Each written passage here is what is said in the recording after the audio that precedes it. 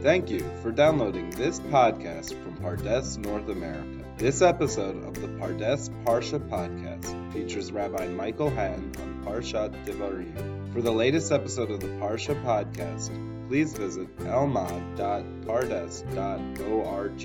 And now, Rabbis Alex Israel and Michael Hatton. Shalom, welcome to Pardes from Jerusalem. My name is Alex Israel. My name is Michael Hatton. And we're delighted to be with you here to talk about Parshat Devarim, a new sefer, a new book in the Torah, the fifth of the 5 books of Moses.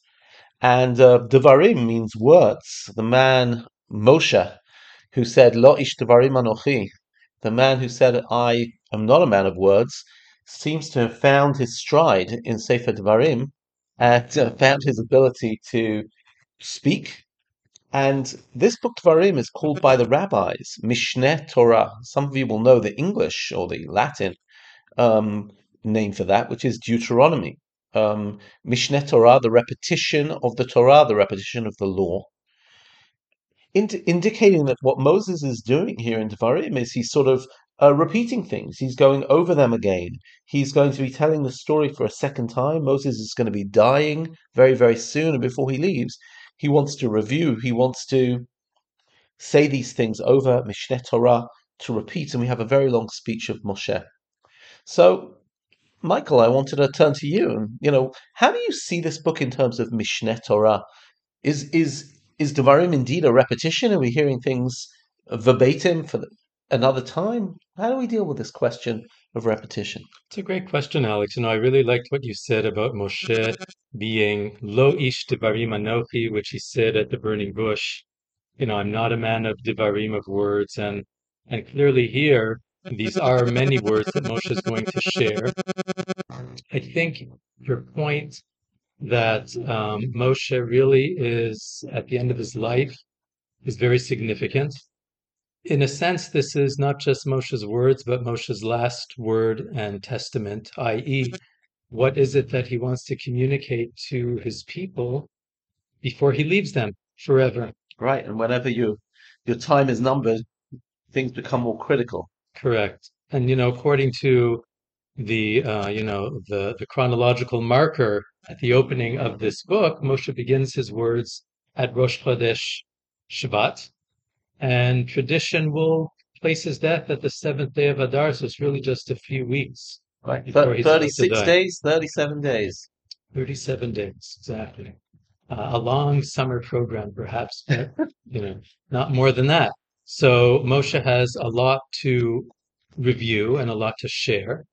As to the question of repetition, Mishneh Torah, certainly some of the material in this book is a repetition, but some of it is not.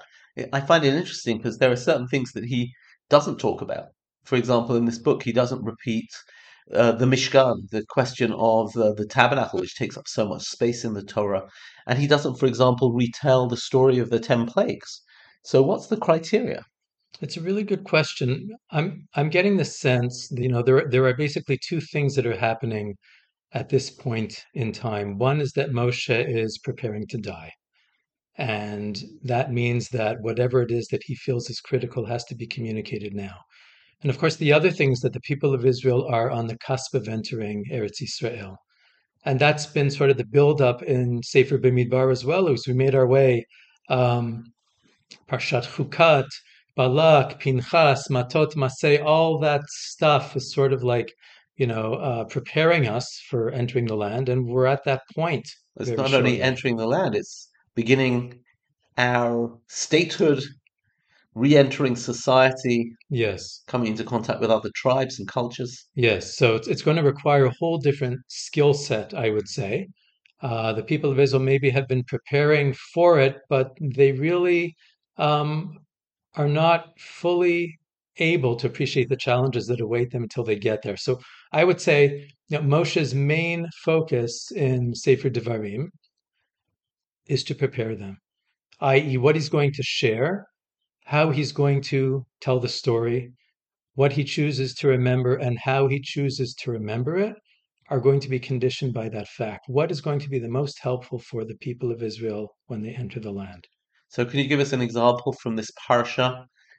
Something that maybe he has to put special emphasis on here that he didn't that the Torah didn't put emphasis on previously. Okay, so I'll give you a classic example, which is that, Moshe will begin the story of, the people's challenges and trials.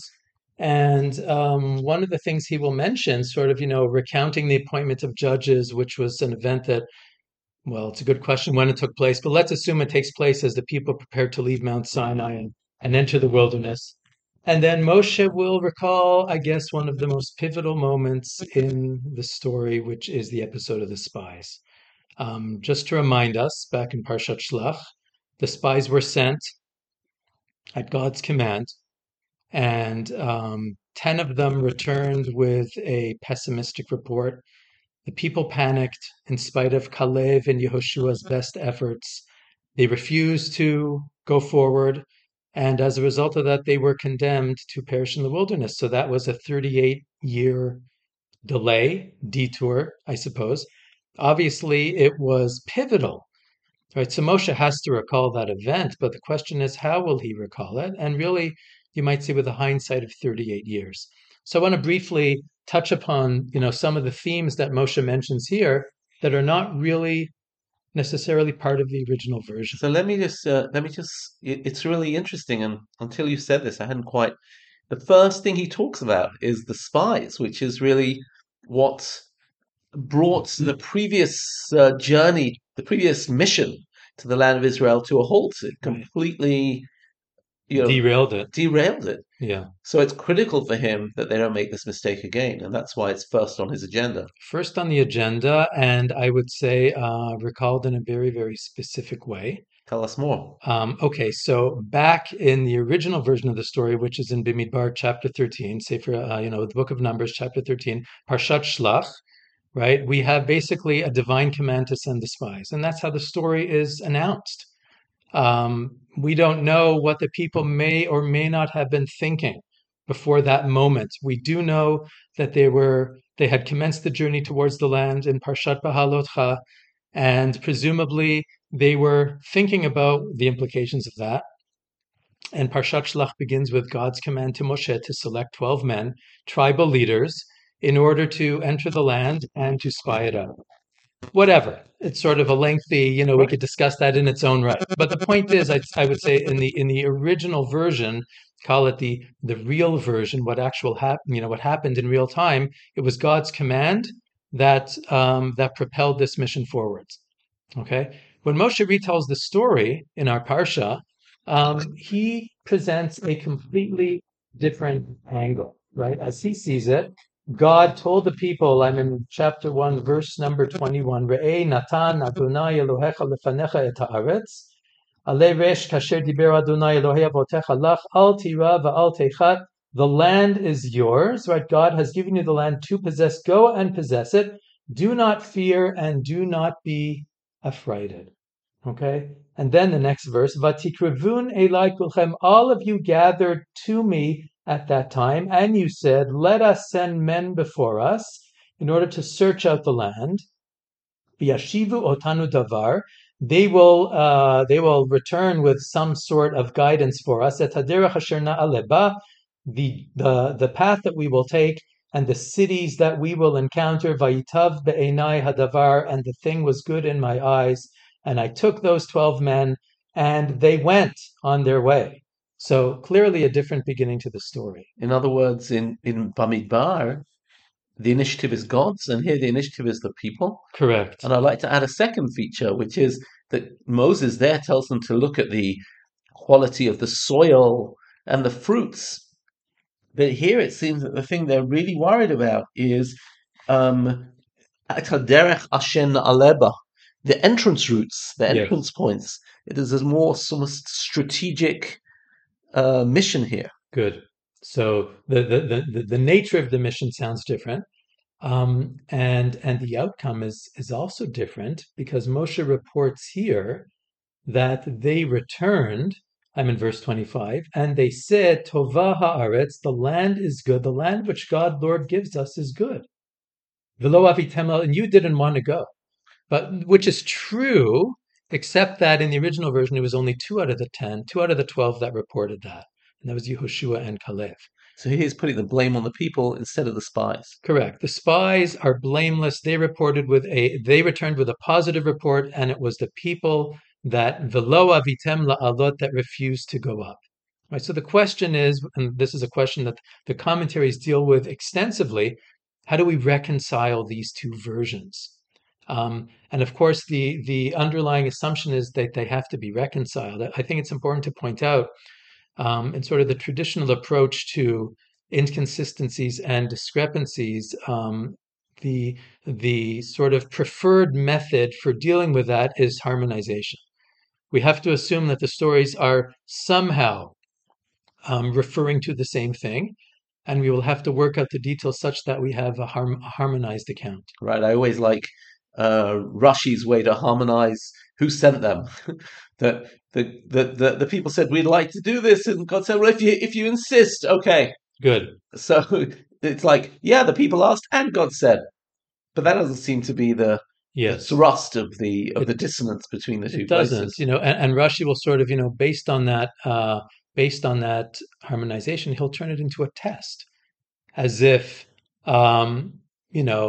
God says to Moshe, I'm telling them it's a good land. There's no need for this mission, but if that's what they want, let them send the spies and we'll see what happens in the end. Right. So that's Rashi's method for kind of like pulling these two stories together, and Ramban will have a different interpretation. But both, really all the commentaries, the traditional ones at least, are sort of working with this idea that we want to somehow create consistency in the story. And I don't disagree. Okay. But I think really the simplest and most elegant and perhaps most compelling way to address this discrepancy is to think about what it is that Moshe wants to tell the people. Right? If I'm understanding Sefer Devarim as a whole, as not only Moshe's recollection of the events, but also his guidance and his teaching to prepare the people for the challenges that they will encounter in the new land, then obviously what he chooses to emphasize, what he chooses to leave out, how he chooses to remember is going to be really critical. And this is perhaps a larger discussion about memory as well. Right. It's interesting that we talk about history, and in modern history we talk about, all different artifacts and actual evidence. But of course, in the modern sense of history, then you have the word his story, right? Or what we were just talking about, Yosef Chaim Yerushalmi's book, History and Memory, and that the way we remember things is sometimes different from the way the actual facts. Yes. And one of the interesting questions might be, which is more authentic? Are there, in a postmodernist world, people would probably say there are no objective facts. There are only narratives. Yeah. Or maybe they're objective facts, but they're always interpreted. Listen, I think we all have selective memory. On a personal level, we remember events perhaps differently than they occurred, or we put certain emphases on moments that were not emphatic at the time. There's a lovely study which says that if people go on vacation, even if the vacation was terrible and you lost your suitcases, and I don't know, the hotel was flooded, still you'll probably come back, and a year later you'll say, "Oh, that was such a fun vacation that we had." That somehow, and we do that consciously. If you sort of check your photo album, I'll guarantee that most of the time people are smiling. Right. And that sort of conjures up fond connections to whatever it was. But probably there were moments when we weren't smiling so much, but we're not going to capture those. So what's Moshe trying to do here? Is he deliberately manipulating the story? Is he subconsciously manipulating it? So I would be much less cynical, and I would say that what Moshe is actually doing is being an excellent teacher. Right? So an excellent teacher will recall the story to his students, his charges, right, in a way that's going to help them grow from that experience. So if I were to sort of like go through this for a moment, I would say there is no doubt that God commanded the sending of the spies. That's what's reported in Parshat Shlach, and that seems to be reasonable. At the same time, it's probably reasonable to assume that the people had their own ideas about sending spies as well. Um, and maybe they didn't articulate those as forcefully, but certainly it must have been in the background. After all, they're entering the land, right? Any reasonable sort of approach to entering a new land would require that. The Ramban says as much in his discussion. Right. Later, Joshua sent spies for the same reason. Correct. And Moshe sends spies as well, at the end of Parshat Chukat, right, to Yazer, and they spied out Yazer and they conquered it. It's perfectly reasonable to do so, right? What Moshe is doing in remembering the role of the people is putting the emphasis and really the onus on them, so that God, as it were, in his command becomes secondary and the people's choice becomes primary. And that's really the most important lesson that Moshe can communicate, which is, I guess, the life in the wilderness is a life of being an object, where basically God will dictate the terms of what that experience is like. But the life in the land, you have to be a subject. And to be a subject means you have to make decisions. And to make decisions means that you have to live with the consequences. And not be gripped by your fears, not live a life gripped by fear. Correct. So, make the best decision you can. And then, it may be a fateful one. And the consequences will be what they are. The chips will fall where they may.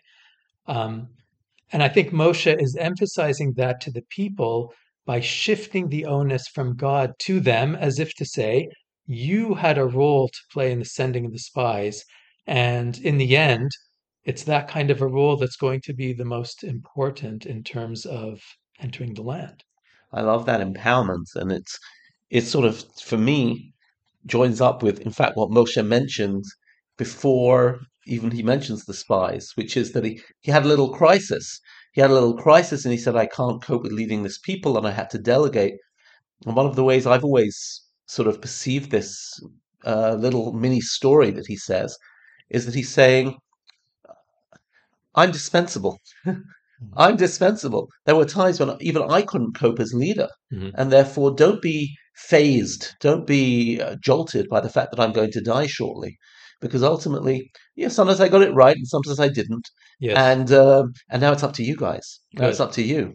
And even if, he will have a successor who has already been appointed, Yehoshua, the nature of Yehoshua's leadership will be different. And the nature of entering the land is going to, again, create different challenges. But I would say the primary lesson from Moshe's retelling of the story in this particular case is to indicate to the people that they've got to make decisions and they've got to live by those decisions that they make. This is fabulous. I wanna. You brought this sort of piece to us, and I would like to add a little piece of my own. Please. Which is I've always been sort of a little puzzled by the opening lines of the Parsha, because the opening lines of the Parsha give us this long list of places. Ele hadvarim asher diber Moshe el kol Yisrael be'eva hayarden, and then it says Bamidbar in the wilderness, Ba'arava in the Arava, op mul Suf ben Paran uven Tofel v'Lavan v'Chatzerot v'Dizahav. There's no real point me translating these. These are the names of places. And the question is why we need a sort of a laundry list of locations. Rashi says, well, these Moshe is really coming to Devarim to criticize, to rebuke the people, and therefore this is a list of all the places where they went wrong, where they sinned, and that seems pretty stern. And also, I don't always. Moshe does warn the people a lot about their errors, but I wouldn't say that the primary tone of Sefer Devarim, of the book of Deuteronomy, is completely dour and down on the people and telling them how awful they are. It's very instructive, and it's a very much a yes we can type of book. So I've always been sort of challenged by that interpretation of Rashi. Mhm. But we both studied with a teacher, Rav Yehuda Amital, and Rav Amital had a wonderful reading of this, and he says that what you see in the opening lines is a list of places, and then also it tells us the precise moment in which Moshe did this.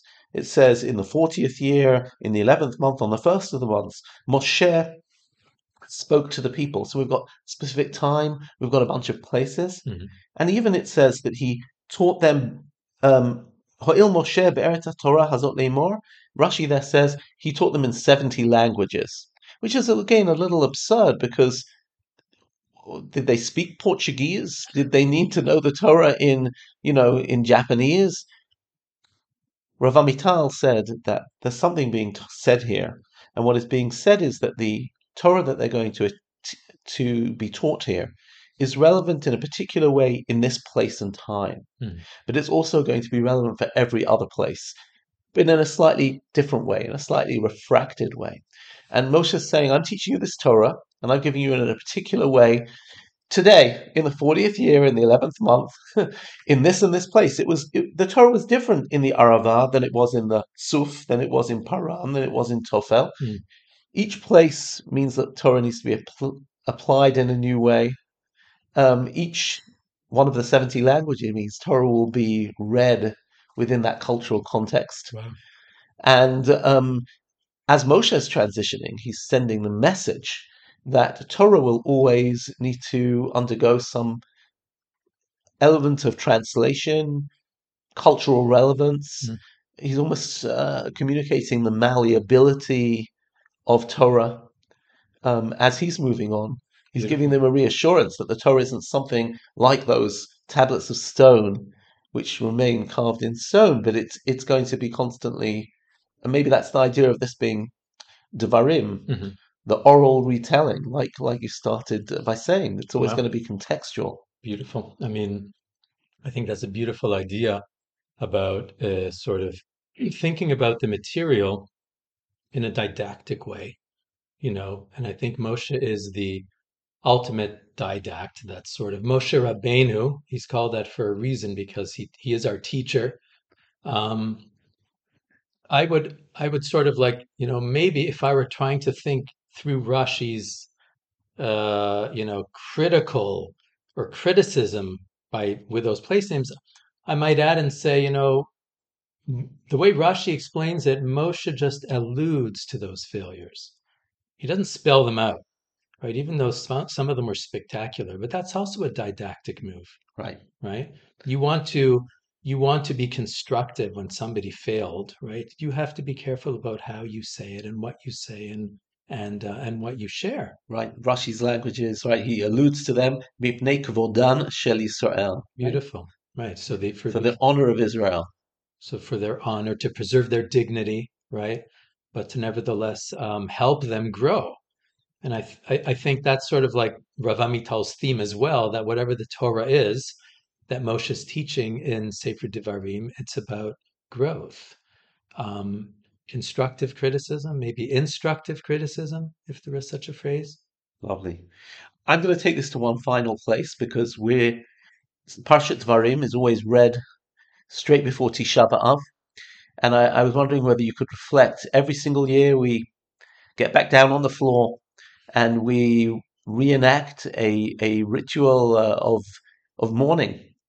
And again remembering. We're remembering our sins. We're remembering the tragedies of Jewish history. We're remembering the Churban. We're remembering the destruction of the temple, 2,000 years ago, and the first temple 2,500 years ago. And once again, we're sort of, how should I say it? Not caught, we're sort of engaging in a process of memory. So, can you reflect maybe a little bit of that about that? You've been talking about didactic. You've been talking about how we retell a story. Is there a particular, I don't know, dimension that you think about when it comes to Tisha B'Av? Is there something relevant to Tisha B'Av in, I don't know, 2022 that is different than 2021? Or It's really a remarkable question you're asking because, I just want to put this in perspective that we have fast days commemorating our destruction that refer to events that took place before most civilizations were born. i.e., we already are commemorating our destruction before other civilizations came into being, Wow. which is startling, Yeah. right? But again, it's not for the sake of wallowing in the grief. It's for the sake of taking those lessons, whatever they were, and applying them to our lives today. I happen to think, and obviously I'm not the first one to say this or the last, that the lessons of Tisha B'Av are incredibly relevant for our current situation because we happen to have a Jewish state, right? And a Jewish state implies certain privileges and certain challenges that earlier generations perhaps did not face. And I think whatever the lessons of the Ninth of Av are, they can guide us in how we will proceed. Well, I think that's a great food for thought, and that'll allow us to sit reading Eicha, reading the Book of Lamentations, and to really think about its messages for today. So, Michael, thank you so much. Thank you, Alex. Always a pleasure to learn with you, B'chavruta. You too. And we'll see you all back at Pardes in the Bet Midrash. Thank you. Shabbat Shalom. Shabbat Shalom. Thank you again for downloading this podcast, a production of Pardes North America. If you liked what you heard, please give us a 5-star review wherever you download your podcasts. Be sure to follow us on Spotify for the latest episode of Pardes from Jerusalem.